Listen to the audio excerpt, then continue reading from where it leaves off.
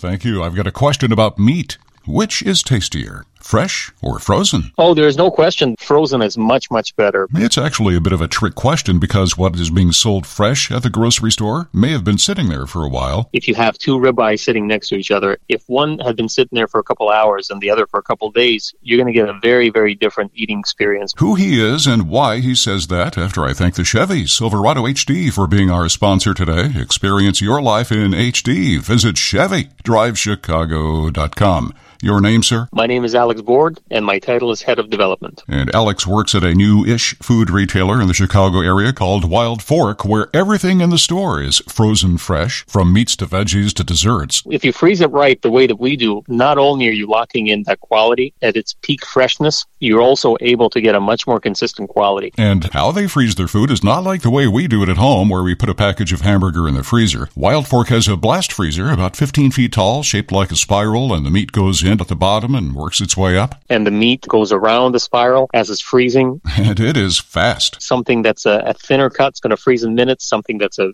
bigger, heavier cut is going to take a little bit longer to freeze. And he says there's an environmental benefit to frozen food. From not having to waste products by throwing away expired inventory after a few days. And we pass those savings down to our consumers. And if you're going into the Wild Fork store and you're trying to decide whether to buy some, let's say alligator tenderloins, but you're not quite sure how to cook them, all of our store associates are trained on product knowledge, are trained on cooking methods. They get culinary training by professional chefs. 9 stores so far in Chicago. More to come. We're expanding. Are you hiring?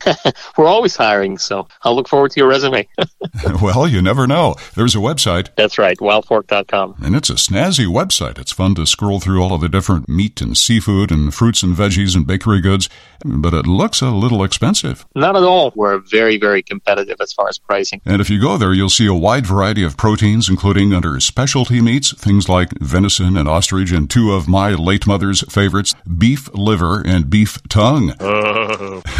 Wildfork.com. On the food calendar, today is National Rum Day. I'm Steve Alexander. That's the Business of Food on 720 WGN.